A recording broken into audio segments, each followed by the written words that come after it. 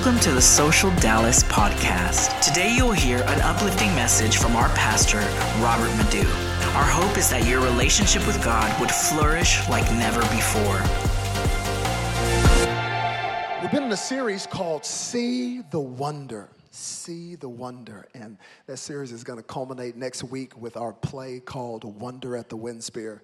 I kind of set it up last week telling you that I toured the Windspear Opera House, a $197 million facility. I walked in. I was blown away by the ambiance. I saw the chandelier. It smelled bougie in there. And I could look at the architecture and I could see the wonder. But I don't just see the wonder at a $197 million building. I see the wonder right here in Gillies. I see the wonder here. Saw the wonder when we were at Hi-Fi location. Saw the wonder when we were at Granada Theater, and you could get secondhand high when you walked in. I saw the wonder there because I truly believe that wonder is all around us. It's all around us. You just have to open up your eyes to see it. In fact, you have to pause to see the wonder. The reason why many of us never see the wonder and we have the wrong perspective is because we have the wrong pace. But sometimes when you just pause, you're able to see the wonder, the beauty, the splendor. And so that's what we've been talking about in this series. And so I'm ready to preach it. We had church at the 9 a.m. service. But let's jump into this second installment of this series. Would you stand with me to honor the reading of God's word? And I want you to go with me to the Gospel of John. John chapter 1. I want to look at verses 14 and 15. And then also Genesis chapter 1, verses 14 and 15. So, same chapter, same verses, two different books. One is OG, or I should say OT, Old Testament. The other one is New Testament. John chapter 1, verses 14 through 15. And then Genesis chapter 1, verses 14 through 15. When you're ready to read it, say yeah. If you're not ready, say wait a minute. Look at that silence. I love it. This is pretty much, if you want Christmas in a paragraph, you want Christmas in two verses, Amanda, this is it right here. It says, so the Word became human and made his home among us. He was full of unfailing love and faithfulness.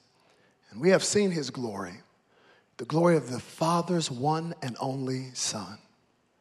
John testified about him when he shouted to the crowds, oh, this is the one I was talking about when I said, someone is coming after me who is far greater than I am, for he existed long before me. Don't read that too fast. Let that just hit you in your cranium. How can somebody be a person who is coming after you and they're greater than you and then they existed before you? Ooh, he's talking about Jesus, the God-man, God in flesh. Now let's look at Genesis chapter 1. Same verses, same chapter. Genesis 1, 14 and 15. It says, then God said, let lights appear in the sky to separate the day from the night, and let them be signs to mark the seasons, days, and years. Let these lights in the sky shine down on the earth. And that is what happened. I like that little verse right there where it says, let them be signs to mark the seasons, days, and years. I want to preach today using a sentence from a Christmas song where I think the writer caught the Holy Ghost in the middle of the song. I want to talk to you today for about 6.5 hours from this title, 'Tis the Season. 'Tis the season. Look at your neighbor, whichever one you like the best, and just say, 'tis the season. 'Tis the season to be jolly. Fa la la la la la la. See, that's hope. Fa la la la la. I told you, he caught the Holy Ghost in the middle of writing it. 'Tis the season. Look at your other neighbor. Say, other neighbor. 'Tis the season. If you believe God's going to speak to you, would you give him some praise up in here? Father, thank you for your word. Thank you for your presence. Speak to us today. And even now, I ask for victory for your team, America's team. the Dallas Cowboys to defeat the Washington football team. In Jesus' name, everybody say it. Amen, amen. You may be seated in the presence of the Lord. If you're new, I pray for everything. 'Tis the season. Do you have any Christmas family traditions? Yes. Can I see your hand? You got Christmas family traditions. That's a lot of hands. Something that every year we do this. Every year we watch this movie. Every year we play these games. You got Christmas family traditions. Christmas family traditions are interesting because sometimes those traditions can actually cause tension in families. They can cause tension between the people who love the tradition and are obsessed with nostalgia and the other people in the family who are free spirits and like, look, it don't take all that. You really be an extra. We don't have to do all of that. Have you ever seen the tension between the people that want the tradition and the people who are like, can we just have a Christmas or Thanksgiving where we just chill? I don't know if you can guess which one of those people I am. It's just like, come on, I'm trying to watch the game. And here you are talking about, everybody grab a pumpkin, and let's carve what we're thankful for in the pumpkin. I'm like, look, I'm a grown man. I ain't got time for arts and crafts. Can we please just eat the turkey? Them traditional people, they want their traditions. Like, here they come Christmas. I got new onesies for everybody. They're on sale at Target. Everybody get your onesies on. We're going to watch the movie again. It's like, look, I'm grown. I don't have time to put on this onesie. People love their Christmas traditions. In the Madu household, we have a few traditions. One is that our tree goes up early. Goes up very early. You heard Pastor Taylor earlier. Our tree is up in October, people. October. If it hits November, we're late. We're late. I'm telling you, if you want to see the female version of Buddy the Elf, that's Pastor Taylor right there. Our trees, plural, we got about 50 of them, are up by October. That's one of our traditions. Another tradition is we have a movie night where we have good old chocolate chip cookies every year and hot chocolate, and we watch all kinds of Christmas movies. My favorite one to watch is, just so you know, The Preacher's Wife. Come on, somebody. Has there ever been a greater Christmas movie? My twin, Denzel Washington, and Whitney Houston. What are we talking about? Should I sing the song? Who could imagine? Who could imagine? I hit the note. I hit it.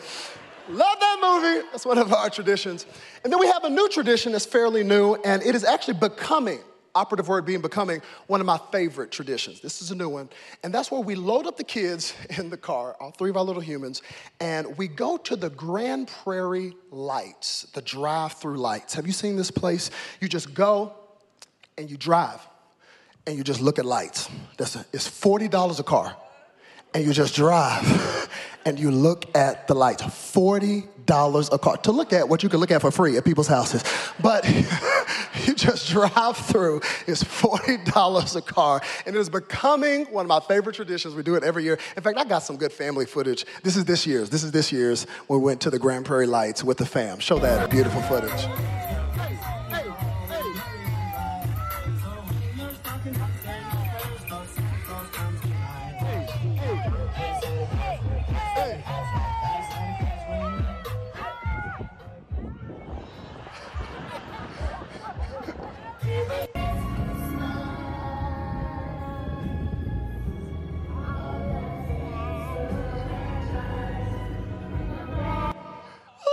Breaking all kinds of road rules, kids hanging out the sunroof. And we go every year. And, you know, I don't go to see the lights and drive through just to see the lights. I don't go to see the lights. I drive through to see the look on my kids' faces while they're looking at the lights. I don't care about them lights. I'm still thinking about the $40 they have charged my SUV to drive through here, but there's something about going through the Grand Prairie Lights and looking at their faces as they look at the lights. And it's something about looking at the lights through the lens of my kids that brings beauty to the lights. All of a sudden, when I look at the lights through their lens and I see what the lights are doing to their face, all of a sudden I forget about the $40. And I'm like, this is incredible. Because as I look through the eyes of my children, the wonder of watching the lights is restored. This is what I've been trying to articulate in this series, is that all of us, just like my kids, are born with our wonder switch on. You do know you were wired for wonder. As soon as you came out the womb, you were just like my kids. Lights, you had the wonder, but over time, through disappointment, through pain, through heartbreak, through expectations not met, all of a sudden we lose the wonder in our eyes, and all of a sudden we get cynical.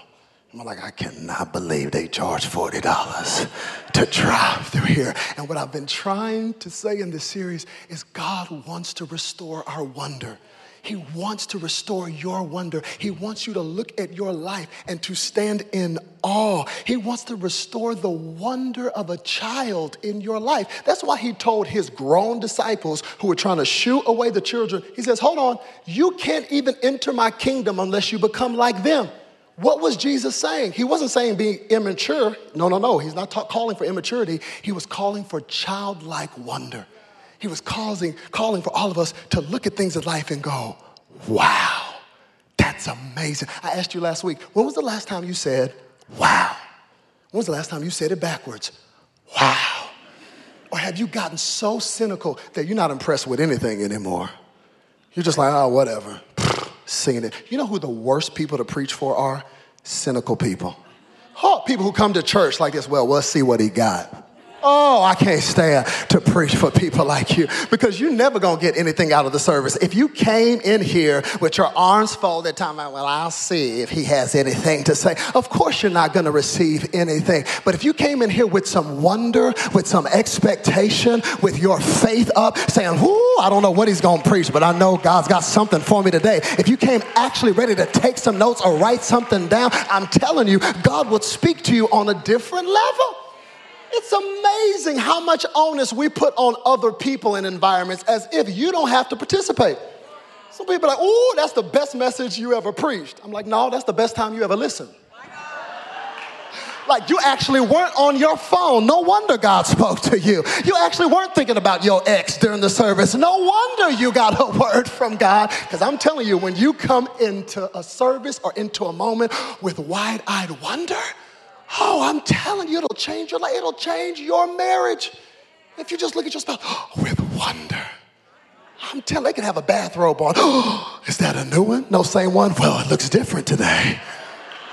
Wonder. When was the last time you said, wow? When was the last time your eyes were open to the beauty that is around you? Because I'm telling you, when you lose your wonder, you will lose your why. When you lose your why, you will lose your way. Because it all starts with living a life that says, God, my eyes are actually open to see what you want to do. I told you last week, sometimes the reason our eyes are open is because our mouth is open. And sometimes God has to shut your mouth to open up your eyes so you can see the wonder of what he's doing. I also told you that you know you've lost your wonder when you stop being thankful. That's a huge sign. You want a Blue's Clue for losing your wonder? Is when you stop being thankful, even for the little things. I'll give you another one. You know you're starting to lose your wonder when you've lost your curiosity. That's, again, children. Children are always asking questions. I'm hit with questions every day. My kids 7, 5, and 4 every day, inundated with 21 questions. Why? How come we can't go there? What is that? What's his name? Tell me. Questions. You know what that is? Because their brains are still developing. And if you want to see wonder in action, it's curiosity. Just asking questions. You ever meet those people, you talk to them and all they talk about is themselves? Like, yeah, I'm going to do this, and I was thinking about that. Just I. He's like, you want to ask me one question about how I'm doing? Or we got to sit up here and talk to you and talk about you for the next 30 minutes. Those are people who have lost their wonder because they're so narcissistic. Their life is only focused on them. And no wonder their life is miserable, because if your life is only focused on you, that is a lame life to live. Get some curiosity. Ask somebody else about their life. How's your family? How are you doing? It's a life of wonder, curiosity. See, some of us, we ask questions, but we ask the wrong questions. Like, why didn't I grow up in that family? What would have happened if I wouldn't have married them? What if I would have went to that school? What if I had more money? Asking the wrong what ifs. Kids are asking what ifs like, man, what if I can fly off of this thing with this bathrobe around my neck? They ask the right questions. It's what if. It's so funny. I was watching Home Alone with my little Evie girl, watching Home Alone. And it's funny the questions she was asking and the questions I was asking. Movie I've seen several times. She's watching the movie and goes, Dad, what if I really got left in the house? Could I do that if I was home alone? She's asking, do those pranks really work? Do they really work? She's trying to find different things in the house. She's asking all the right questions. You know what questions I was asking watching Home Alone? How much do the McAllisters make? I'm like, look at that house. What are the property taxes on that thing? Zillow, like how many flights you flying? All them to New York? Man, the plaza is $785 a night. What do you do, Mr. McAllister? It's the questions I'm asking. That's not the question she's asking, what if I got left by myself? Have you lost your wonder? What are the questions you're asking? See, a movie I've seen so many times, I was asking the wrong questions. I got familiar with it. See, that's really the challenge of the Christmas story. I'm gonna be honest with you. It's a hard story to preach because you've heard the story so many times. I saw some of your faces last week when I read it, like, oh, Mary and Joseph, yeah, we know. Because you grow up hearing the story, and it is the familiarity with the story that's actually robbed you from getting revelation from the story, because God has revelation in some of the things that we've gotten so familiar with, and we've forgotten to ask the right question. Have you ever even asked the question, why the Gospels are written down? Why the account of Jesus' life? Like, if you ever asked the question, like, why do we have a written account of the life of Christ?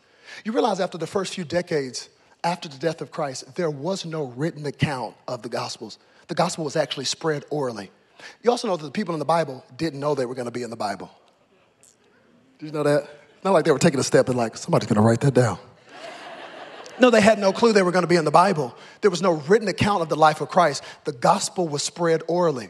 And the reason that the gospel was spread orally and there was no need for a written account of the life of Christ was because there were so many eyewitnesses around who had seen Christ for themselves. So it became very difficult for anybody to distort the personhood or the character of who Jesus was. So during that time period, if somebody was to say, man, let me tell you something, bro. You know Jesus really didn't multiply the fish and the bread. What had happened was he called that little boy's mama and they started making more fish and bread sandwiches in a truck behind the corner, and then they started passing it out. If somebody would have said that, they'd be like, oh no, man, you lying. I was there. I ate the fish. I ate the bread. I saw them get down to the last piece and all of a sudden it reappeared. I was there. So it became difficult to distort the personhood, the nature, the picture of who Jesus was. You know why? Because there were so many eyewitnesses around who had seen for themselves. But over time, those eyewitnesses began to die off.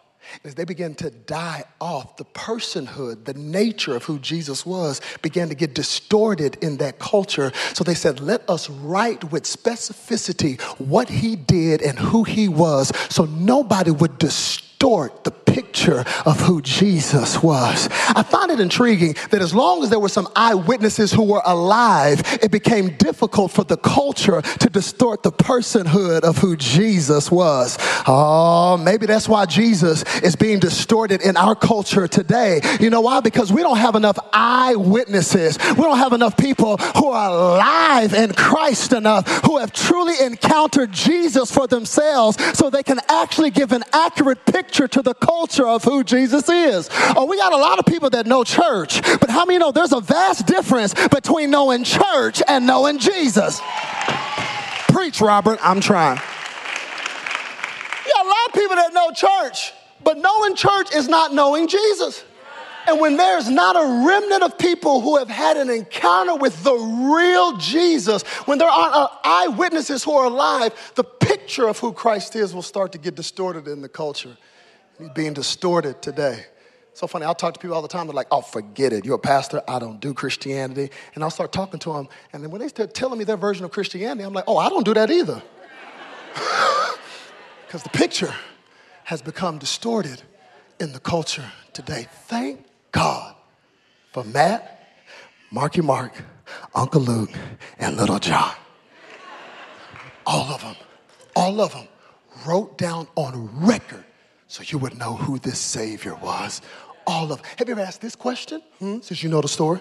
Have you asked this question? Why would 4 gospel writers need to write about one man? Why 4?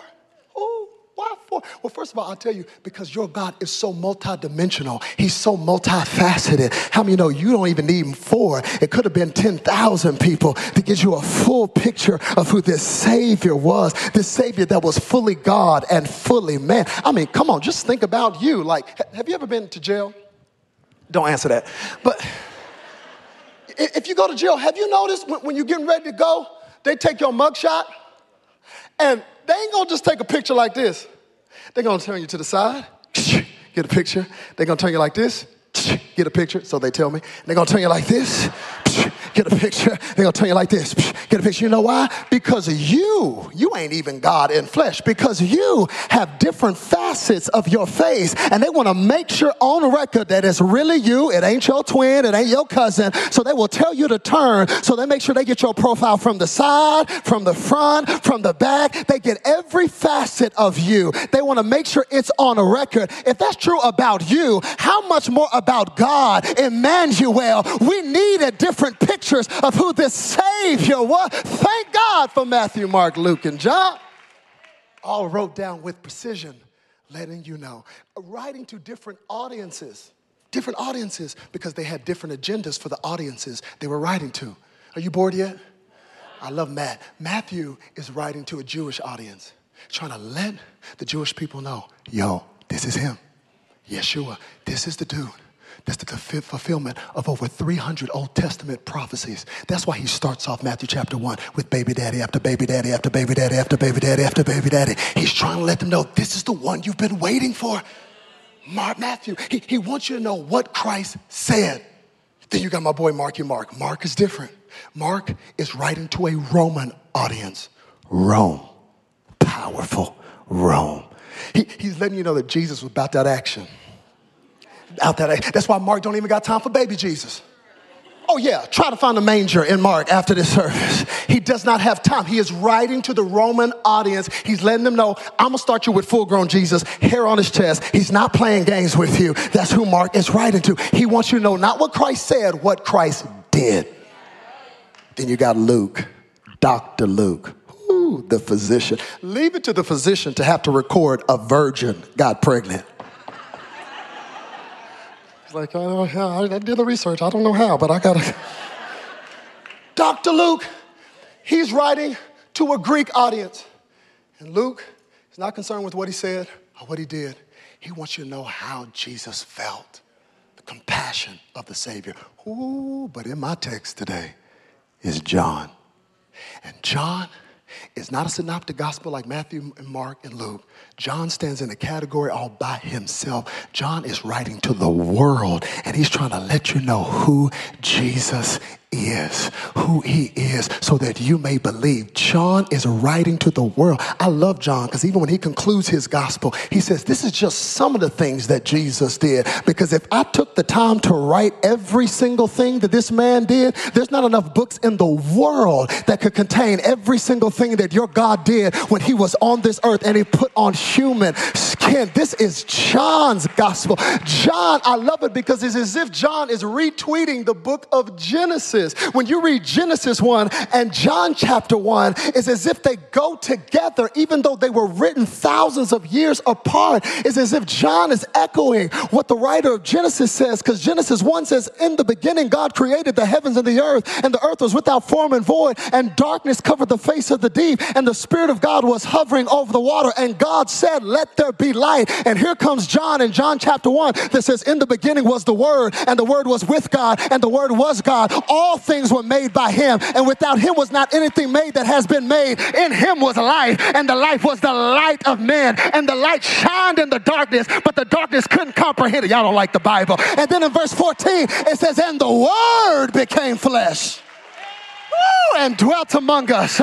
See, you've gotten so familiar with Christmas, but I just want to pause and give a praise break and thank God that the Word became flesh, that the intangible became tangible, that which was abstract became concrete. I'm glad that the Word became flesh.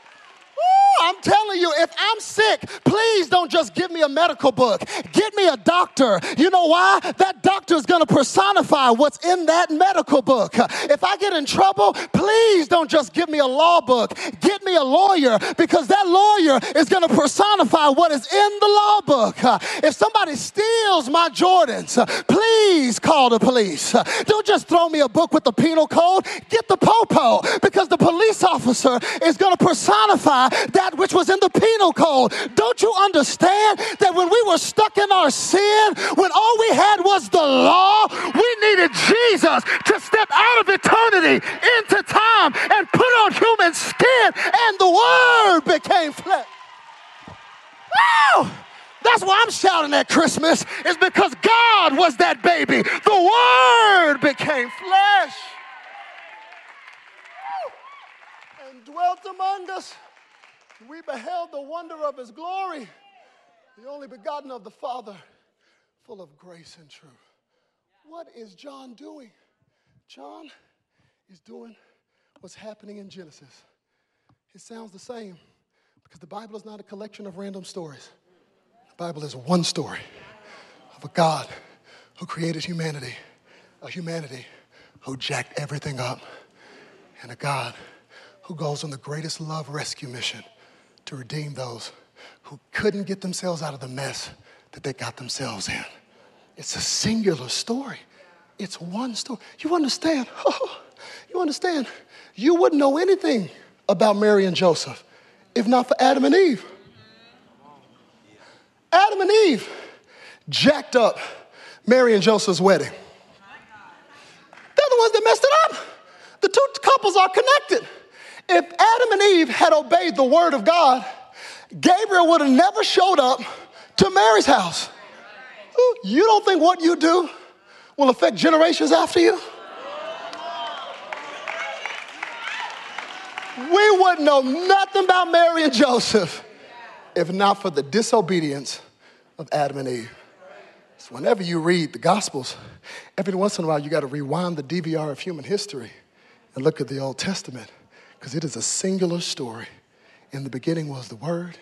In the beginning, God created the heavens and the earth. Genesis and John are connected.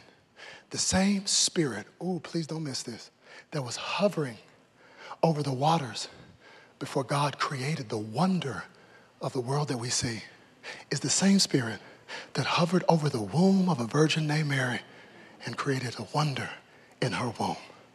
The same light that was in the womb of Mary is the same light that shined in the book of Genesis when God spoke and said, "Let there be light." The stories are intrinsically connected.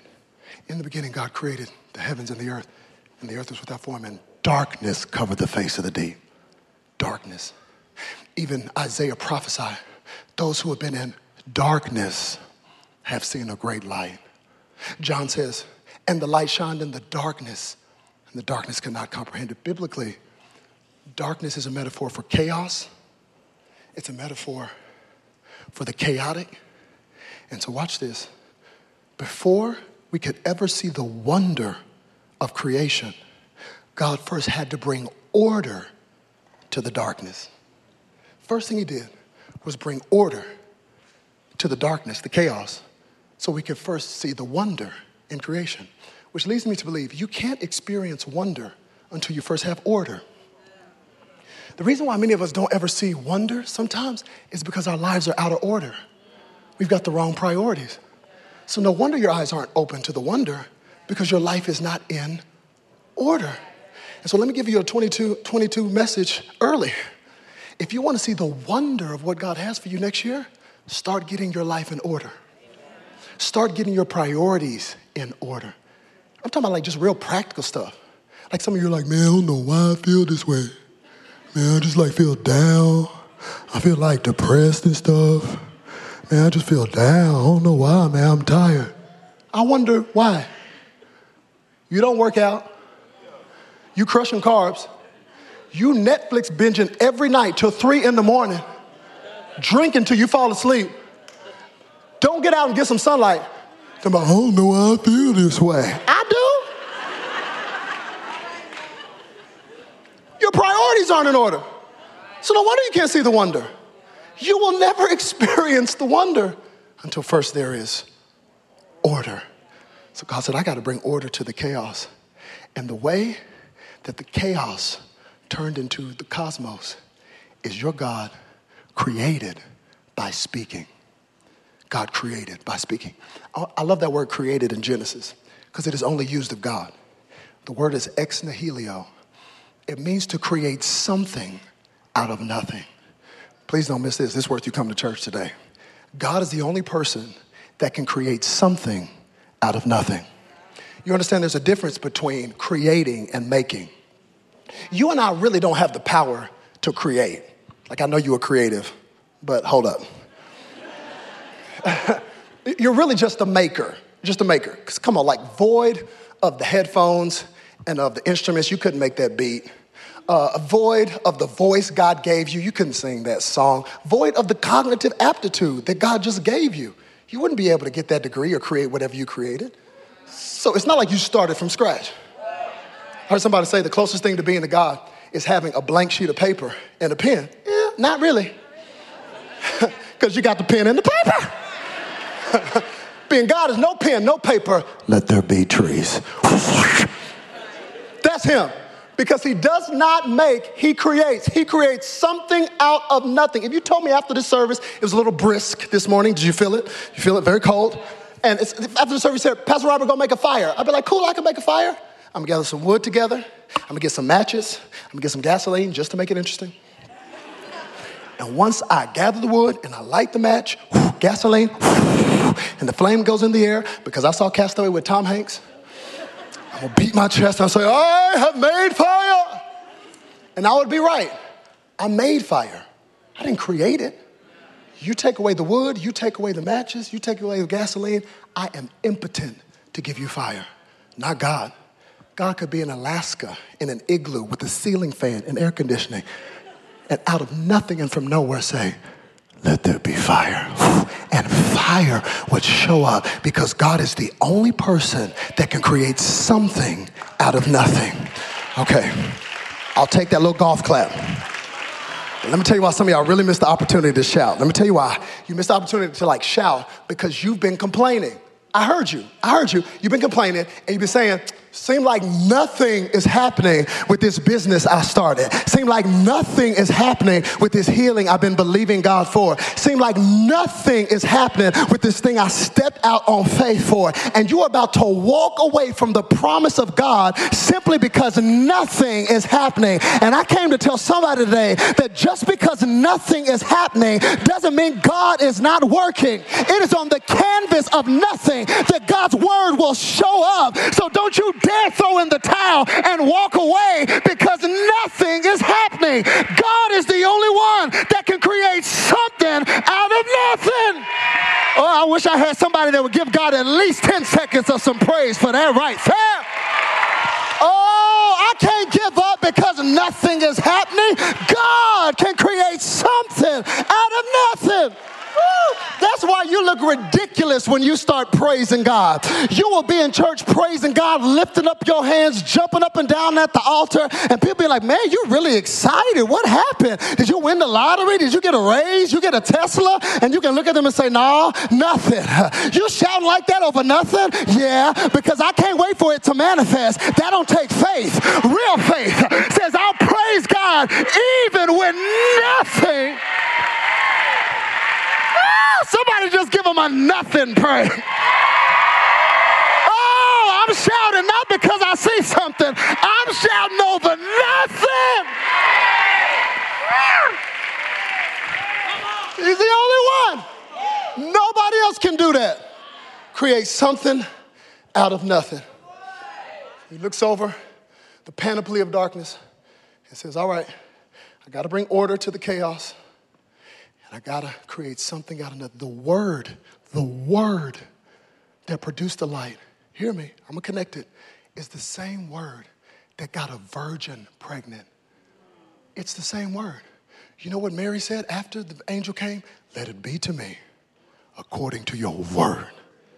She came in alignment with the word of God over her life, and a virgin got pregnant. And you sitting up here doubting whether you can get a job? And a virgin got pregnant because she just said, let it be to me, according to your word. And you wonder why I got these student loans.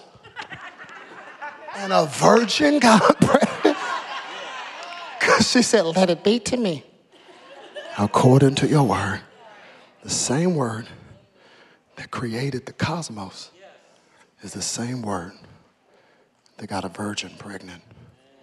It's connected. So hear me. God is calling us to see the wonder. And one of the ways you see the wonder is to come under, please don't miss this, the obedience of God's word. There is no need for Mary or Joseph if Adam and Eve stood in awe of what God had already provided in the garden. Here's how you know the trick of the enemy. In the garden, he narrowed their focus to the one tree that they couldn't eat. So every day, rather than seeing the wonder of the fact that you're in the original Whole Food Market, your only job is to walk around naked and eat fruit. That's your job. That's what you put on the IRS tax form. What do you do for a living? Walk around naked, worship, eat fruit. But rather than see the wonder of that, he's narrowed their focus. I bet that tree tastes the best. They lost the wonder. You lose your wow, you lose your why, you lose your way. He's narrowed their focus to the one thing. So to come under God's word is to be in awe. You got to obey the word. And Christmas, this is the message of Christmas, that whenever God gives you a word, it will come to pass. No matter how long it takes. What's the message of Christmas? It's going to happen. When? Wait. That's the message of Christmas. It's going to happen. For real? When? Wait. You understand that when Eve ate of the forbidden fruit, and God already had a plan. It's not like they messed up and he said, oh, I got to do something. The lamb was slain before the foundation of the earth. He looks at Eve and says, Eve, there will be enmity between your seed and the serpent's seed. He said, he is going to bruise your heel. You're going to crush his head. Eve, I know it looks bad because you messed up, but don't worry. You're going to crush the serpent's head through your seed. But how? Eve didn't have Jesus. God was looking at Eve, who stood representative of womankind thousands of years into the future, to marry the one that he would come through, and said, I'm going to crush his head, and I'm going to use you. You don't get the payback, Eve. When? Well, later. You got to wait. That's the message of Christmas. It's coming, but wait, because when God speaks something, it has to come to pass. All that was my intro. Y'all laughing, I'm being honest. No, for real, 4 minutes, we'll be done.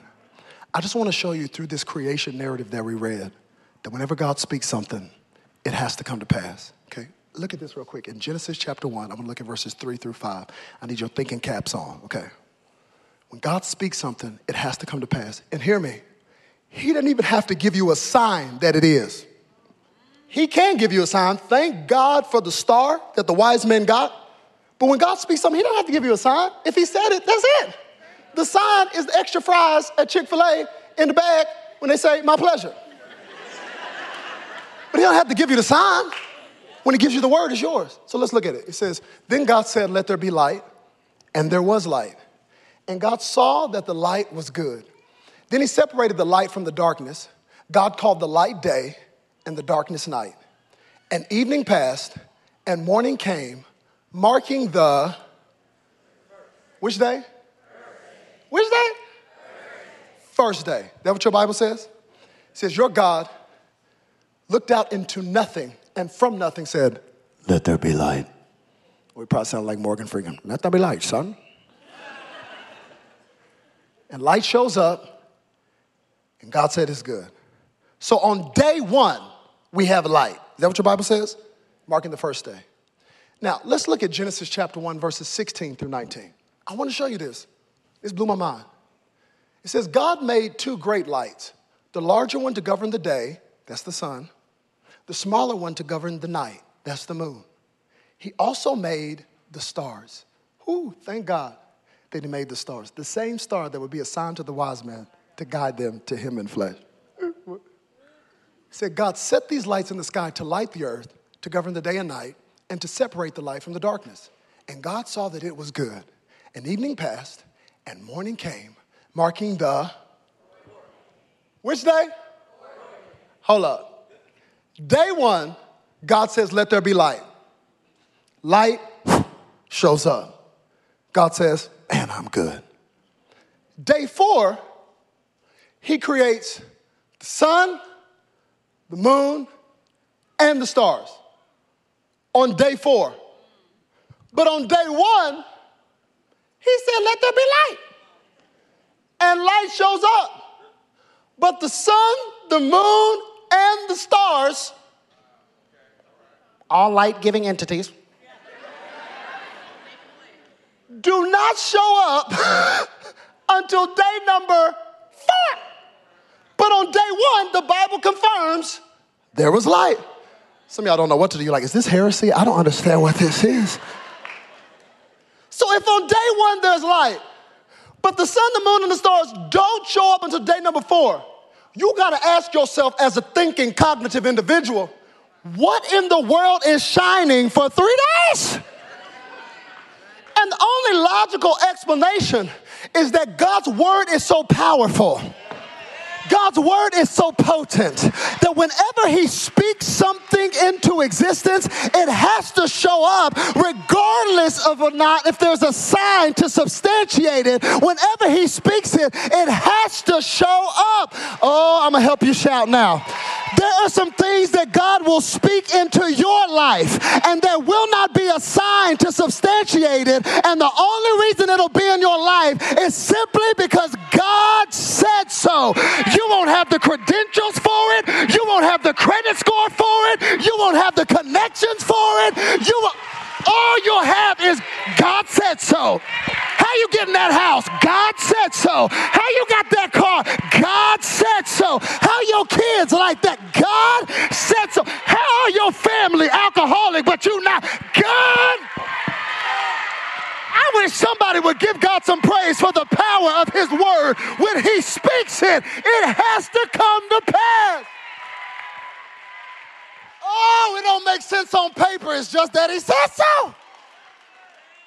Light was shining with no sun, no moon, no stars, just a word from God. Ooh. This ain't something I'm preaching, this is something I'm living. You know how many church planners are calling me now? Can we get the secret sauce for how social is exploding? I'm like, I ain't that smart. It's just God says so. God says so. And I just had to come into alignment with the word. There are some things in your life, there won't even be a sign to substantiate it. Thank God for signs. He gave the wise men one. They followed the star. But God didn't have to give you a sign if he gave you a promise. It'll come to pass. When? Wait. Wait. That's the message of Christmas. Is that when God speaks something, it has to come to pass. No matter how long the night, no matter how many King Herods try to abort it and kill it, no matter the rejection, no matter how many times you're alienated and ostracized. That's what blows my mind. Some of you are like, I want to be married. Do you? I want favor. Do you? You realize everything in her life blew up after that angel came. She had to live with the stigma of being a teen mom, pregnant out of wedlock, her whole life. You think everybody just believed it? People were whispering for years. You see her at the grocery store? You know that crazy girl talking about God got her pregnant.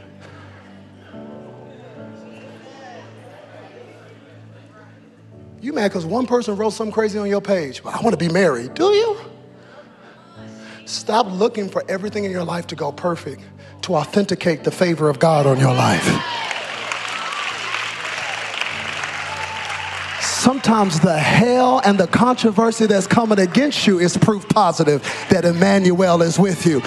That's why you need Emmanuel. I got to know he's with me, not when everything's going perfect. I got to know he's with me when I'm in a dark season, when Herod's trying to kill my promise, when people are coming against me, when people are talking behind my back, when people are trying to sabotage the plan that you spoke over my life. That's when I got to know he's with me, not when everything's perfect.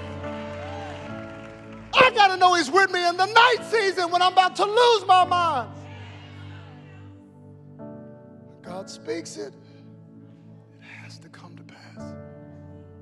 So the other question I had, and I'll close with this. I said, God, if you up there and got it like that, then you just say, let there be light, and light shows up, and then day 4, you're like, oh yeah, let's put some sun, moon, and stars up there. Why create the sun, moon, and stars? That seems extra to me. Why not let light just shine as a result of your word? So even today, we go outside and be like, ooh, the word is bright today. Let me get my glasses on. Why create the sun, the moon, and the stars? God, I love your word. He tells us in clause B of Genesis 1:14, let them, what is them? The sun, the moon, the stars, be signs to mark the seasons, the days, and years. So I'm not putting those up there for light. I am light. When I speak it, it'll show up. But the sun, the moon, and the stars are signs to mark what? Seasons, days, years. Seasons, days, years. Seasons, days. Y'all, when I read this verse, this changed my life. That little verse right there changed my life. To know that he put the sun, the moon, and the stars, not for the light. He is the light that shined in the darkness. Those are just up there to mark the seasons, days, years. Seasons, days, years. Seasons, days, years. Seasons, days. Join in anytime. Seasons, days, years. Seasons, days. Can we have some fun? It's the last service of the day. This side right here, all the way to the back. When I point at y'all, can y'all just say season like the Cowboys are winning right now? Are they? And then right here in the middle, when I point at y'all, can y'all just say day like you had some espresso? And right here to the right, when I point at y'all, can y'all just say years, okay? You understand the assignment? Okay, let's try it. Y'all ain't saved. Let's try it. Let's try it. Oh, I think you got more than that. Come on.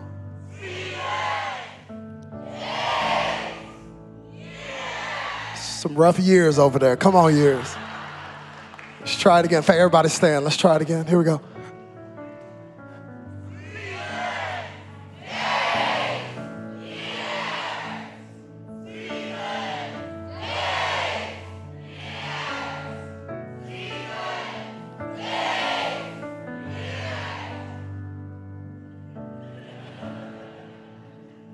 That verse changed my life.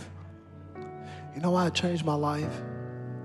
Because I realized that my life on earth will be measured by the, oh, don't die on me now. You're going to mess up the whole sermon. My life on this earth will be measured by how many God gives me. And I don't know how many that I got. So since I don't know how many that I have, I got to cherish and value every single, because every that God gives me is a gift. What I do with that is my gift back to God. And do you know how I have the strength, the fortitude, the perspicuity to face each? Is when I am aware of life that I am in. And when you say, God, I trust you no matter the, God will give you the strength for each. And when you have strength each, you'll look back over and you'll say that God was faithful. God was with me. God was beside me. God fought my battles, not because I was perfect, but I just trusted him in every single. 'Tis the to be jolly. La la la la la la la la la la la.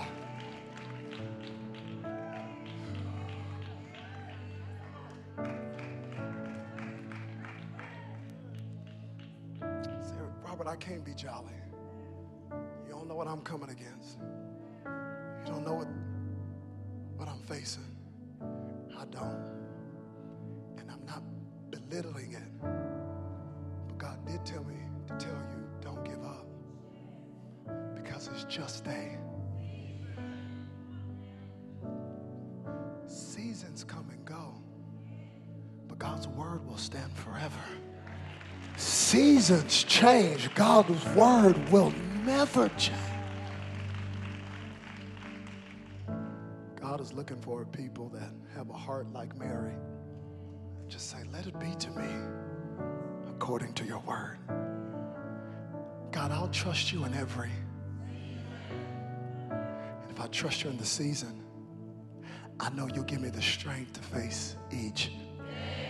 And even if it's not a perfect, if you still gave me then that is that you've made, and I got to rejoice and be glad in it.